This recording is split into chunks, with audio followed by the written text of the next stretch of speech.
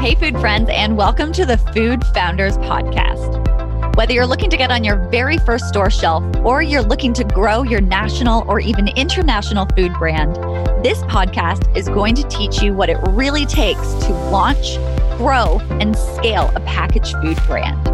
Hear the food founder journeys of brands growing in their industry so you can fast track your food business success. I'm your host, Ainsley, and this is the Food Founders Podcast.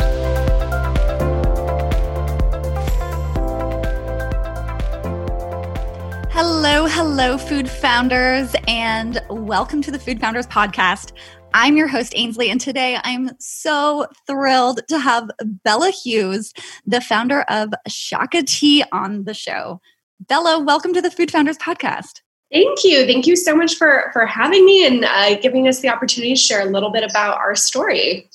Well, I'm excited to give you this opportunity, although I feel like you guys are masters at getting lots of word out about the product. So for anyone who doesn't know about Shaka Tea just yet, could you just give us a little recap? What is Shaka Tea and who's it for? Absolutely. So Shaka Tea, we're based out of Hawaii, which is where I was born and raised, and we bring to the table a full flavor, zero sugar herbal tea line. And what's distinctive about us is we're brewed with an endemic tea plant called mamaki. It's the rarest herbal tea in the world, only found in the Hawaiian Islands. It's sustainably sourced and supports small local farmers. All our teas are clean label, Project Non-GMO verified. We've got a line of iced teas, tropical botanical flavors, and they're gently sweetened with monk fruit, but resulting still in a 0 gram sugar, 0 calorie product.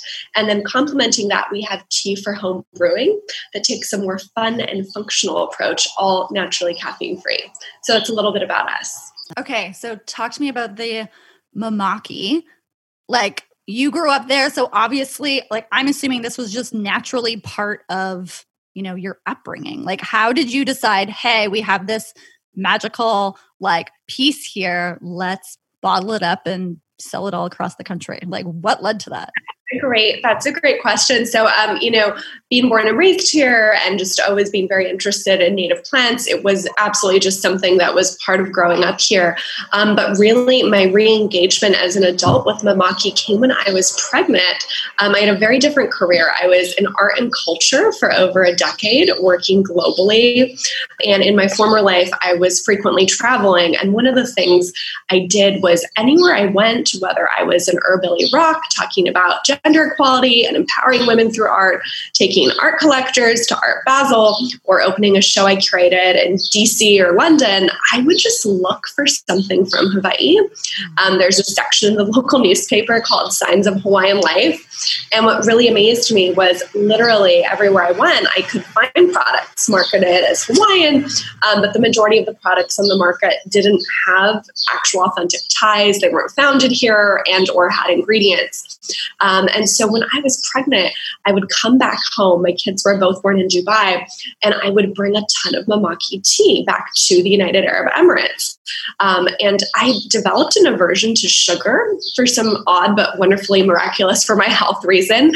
And I was able to find the tropical fruits I'd grown up with. I could get mango and guava from India or Kenya, and passion fruit, would brew these huge jugs of mamaki tea. And to brew mamaki properly, you want to brew it for at least 45 minutes. Add just fruit puree. And Harrison, my co-founder, and my husband and I, we'd always wanted to be in food and beverage together. And what we were noticing at the time was, in terms of the tea set, he either had unsweetened tea, which didn't appeal to the average, especially we're based in the United States, American palate. Sugar's been hiding everywhere for the past 50 years. And then on the other end, you had tea that was so extraordinarily sweet and sugary, you might as well have a soda. And there wasn't really a unified tea line that was full flavor, sustainably sourced, but 0 gram sugar. So we moved back home in 2016. We launched out of my hometown, Honolulu, on Oahu. And it was all about how can we do the most good and build a big brand. We firmly believe business can be a force for good.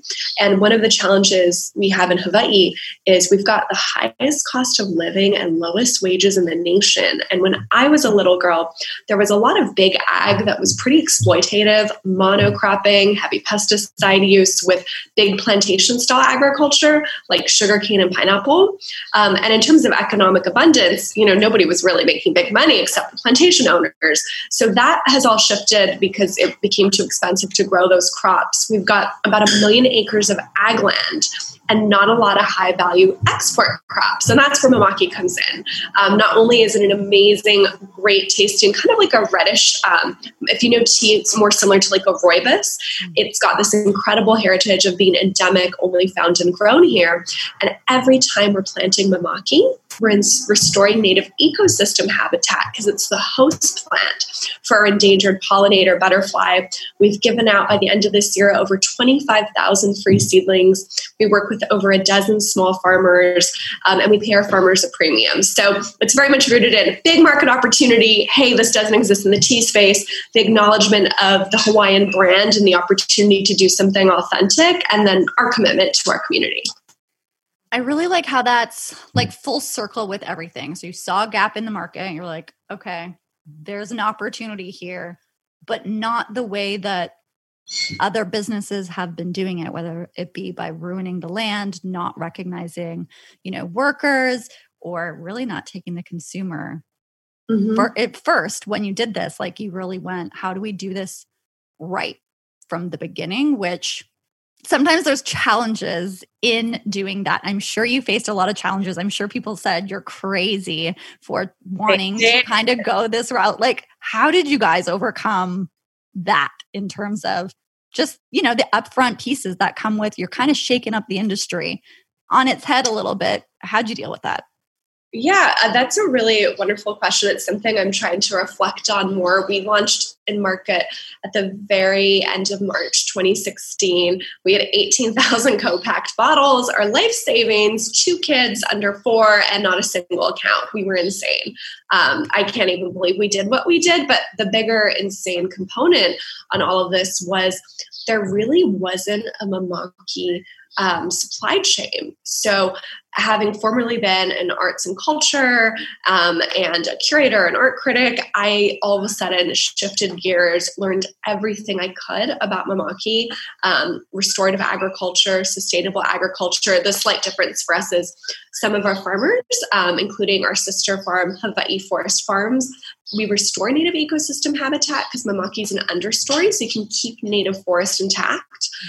Where sustainable is more about agroforestry systems and good land management practices and, obviously not using pesticides. All that being said, the past 4 years, we have simultaneously not just built a brand and a product line, and, we still have so many steps in the journey to get to the success we think is attainable, but we built up an entire supply chain, and just really tremendous gratitude to our Hui, our community of farmers that took the risk to try a new crop that really previously had just been grown like small style in your garden. You got a couple bushes for your own personal usage, or you'd forage for it in a forest when you were hiking. So that was a lot. And, really early on, we do believe like we need to look at, capitalism, progressive capitalism as a force for good, what you can do the most good, but make a business that, can be profitable. That is just the ethical way to think about building brands and businesses. But the other big component for us was not only with our local community, what we're doing here in terms of economic abundance and growth, but how do you bring to the table an amazing, healthy product and make it priced accessibly? So you probably know so many beverages that have launched the past 5 to 10 years have been in that $4 to $10 price point. And that's insane. I mean, before this current recession, already 76% of Americans were living paycheck to paycheck. And the way that we're able to have a product that is on average about $229 to $239, but we're in Walmart at $198. Our official SRP is $198 to $249. We're at over a 50% manufactured margin. Is we grow the Mamaki here in Hawaii and dry it, and then we co-pack and we ship it to markets off island. And really through that co-packed model is how we've been able to bring to the table this. And that was another big sticking point. I mean, we still to this day are told by partners, like, why don't you charge $299 to $399? And we fundamentally believe as a business, again, rooted in really our value of be the aloha, the kindness, the goodness, the respect, the love. We have, almost fiduciary responsibility to consumers that we're bringing them a healthy product. We were this small family of 4, literally late with preschool payments when we started this business, and to drink healthy was really expensive. And from that experience, we were like, okay, our tea, caffeine-free, sugar-free, great for the whole ohana of the family, and it's priced equitably. And that's been another thing from the supply chain, and people saying, this is a great brand, just go buy some cheap tea from Asia and slap it on. And it was like, that's not the point of the brand, to like, why are you making it so cheap? And I'm like, well, why don't we talk about price accessibility and what margins do you really need? So yeah, it's been an amazing journey so far. And thank you for asking that question, that like now finally there's a little bit of time to pause and reflect on 4 years in. Right. But I mean, you guys went about it. So a couple of things. You went in it with this like big thinking, like right from day one. And how do we do it right? Because like you said, people have been asking like, well, why don't you just kind of like take this shortcut or take this shortcut? And I think what I'm hearing from you is that like that brand purpose is so deep within you in terms of how you want this to show up for everyone end to end. And I think that's a shining model of how to run a business. Well, thank you. Well, we really hope to be a model for other Hawaii companies, being very committed to my community and where I was born and raised and where we're raising our children. I really believe that for far too long in Hawaii, agriculture in terms of, exporting to larger markets, we're very small here. We're like 1.3 million people. It's been focused on the premiumization of the Hawaii brand. And what you really want is high velocity, daily usage occasion in both the product line as well as the price point. So thinking more about, paying farmers a premium for hero ingredients, but manufacturing off island to hit larger markets.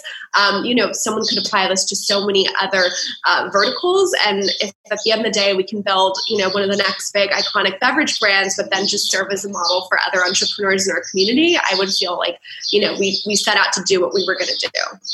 So take me back to these beginning kind of like wild days. You and your husband and your children, you're like, all right, we're going to do this.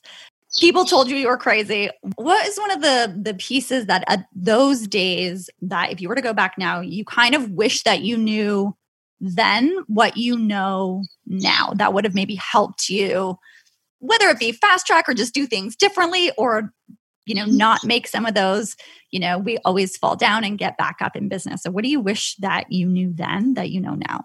Yeah. Like many entrepreneurs, I think especially if you were very much a mission, and we always say we're the Be the Aloha movement-based brand, founded in what you just heard is our big why.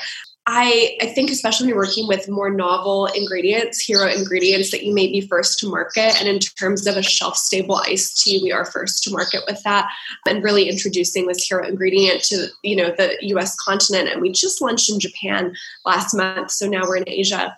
But, all that being said, we used to lead with the story of Mamaki. And whilst it is our why, and it's wonderful to talk about on a podcast with you and to share with potential investors or entrepreneurial events, when you're talking to a consumer, you've got like 3 seconds. And I think so many mission-based businesses that have a unique ingredient story or heritage story often lead with that. And at the end of the day, the consumer wants to quickly know with a brand that has got like at that point in time 0.001% ACV, why should I get this?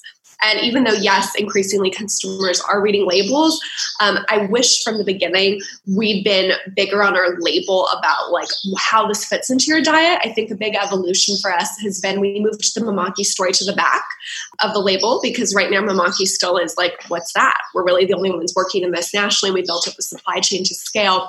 And really now on the front, we're leading with that we're 100% plant-based, caffeine-free, 0-calorie carb sugar.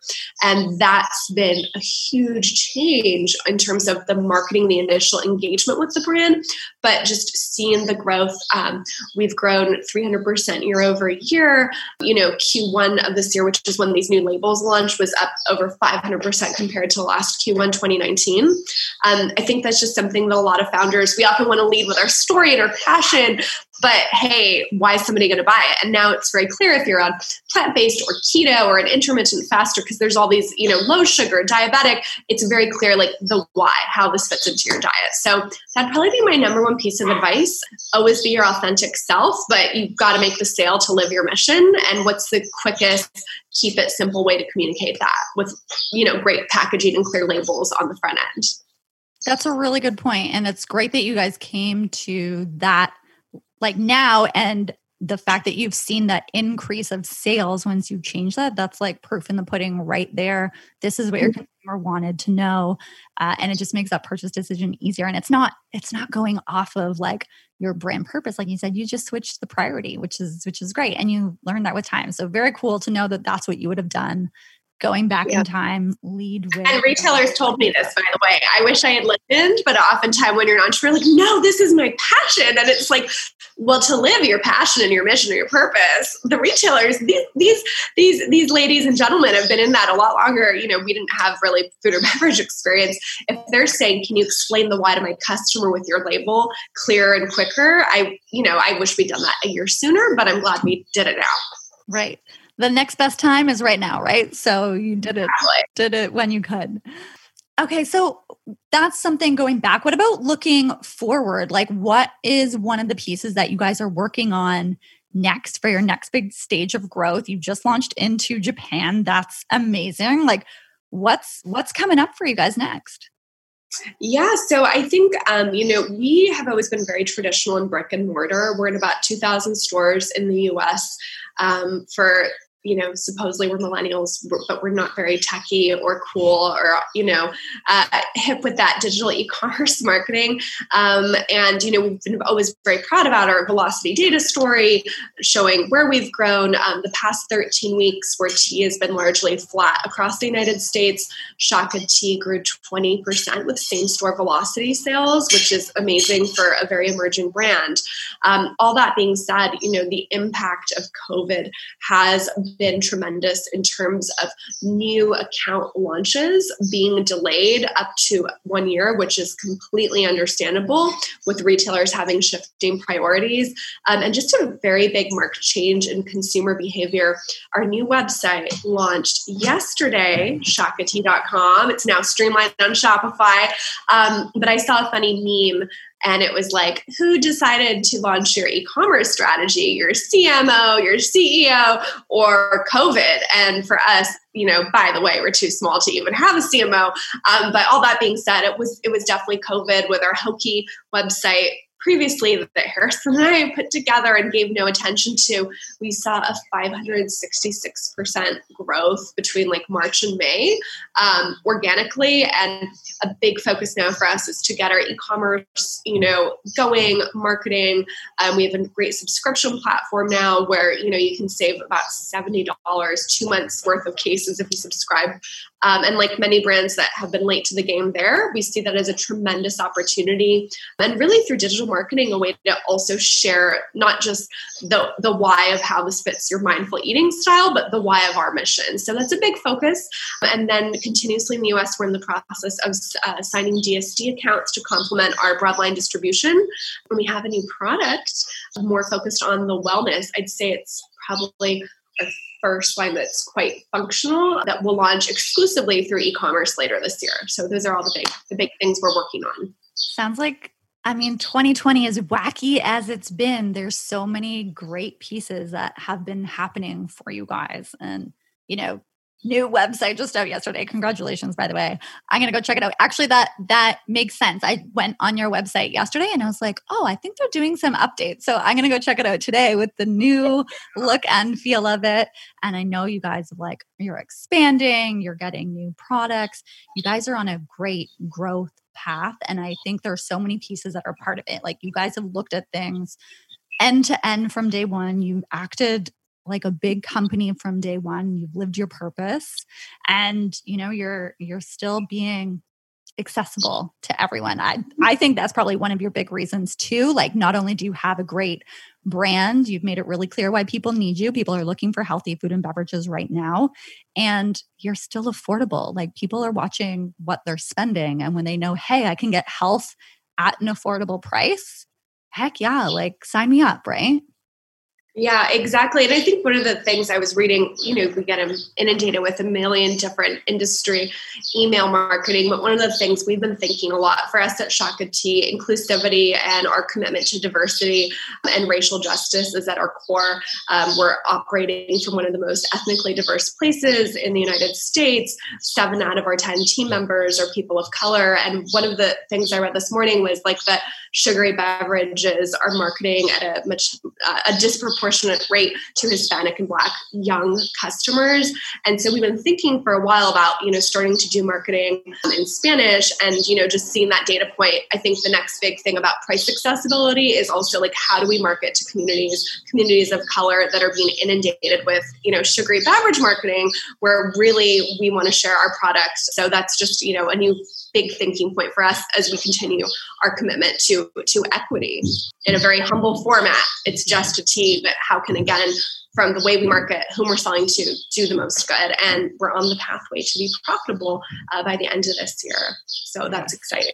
That's great. Yeah. 4 years in, big growth, on the route to being profitable now. Like, this is great. So, okay. Final question. I know everyone's going to want to know. You've just answered some of it in here, but where can people find you? Soon DSD, or can they, or not DSD, B2C, like can they go to your website and order it right now, or where can they find you? Right now, and unfortunately, I know you're based in Canada, so we don't ship there yet, and we're not in Canada, but we do ship in the United States.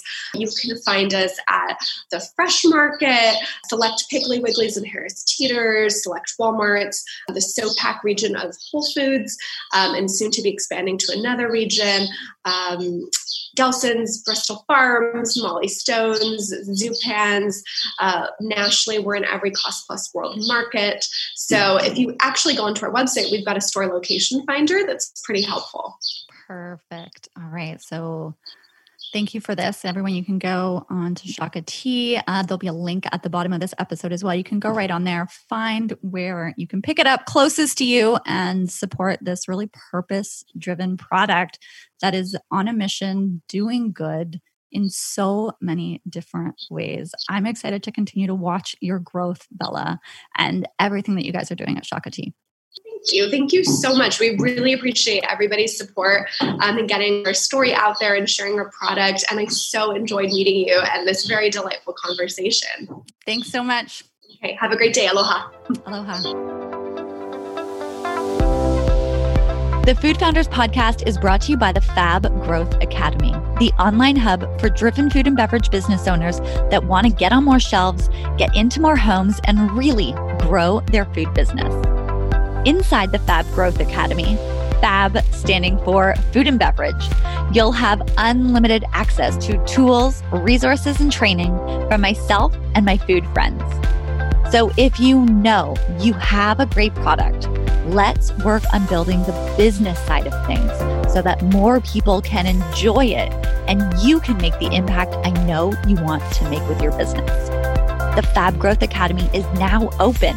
So hop on over to growmyfoodbrand.com to join me and your fellow food founders inside the Fab Growth Academy. I cannot wait to see you in there and help you grow your business.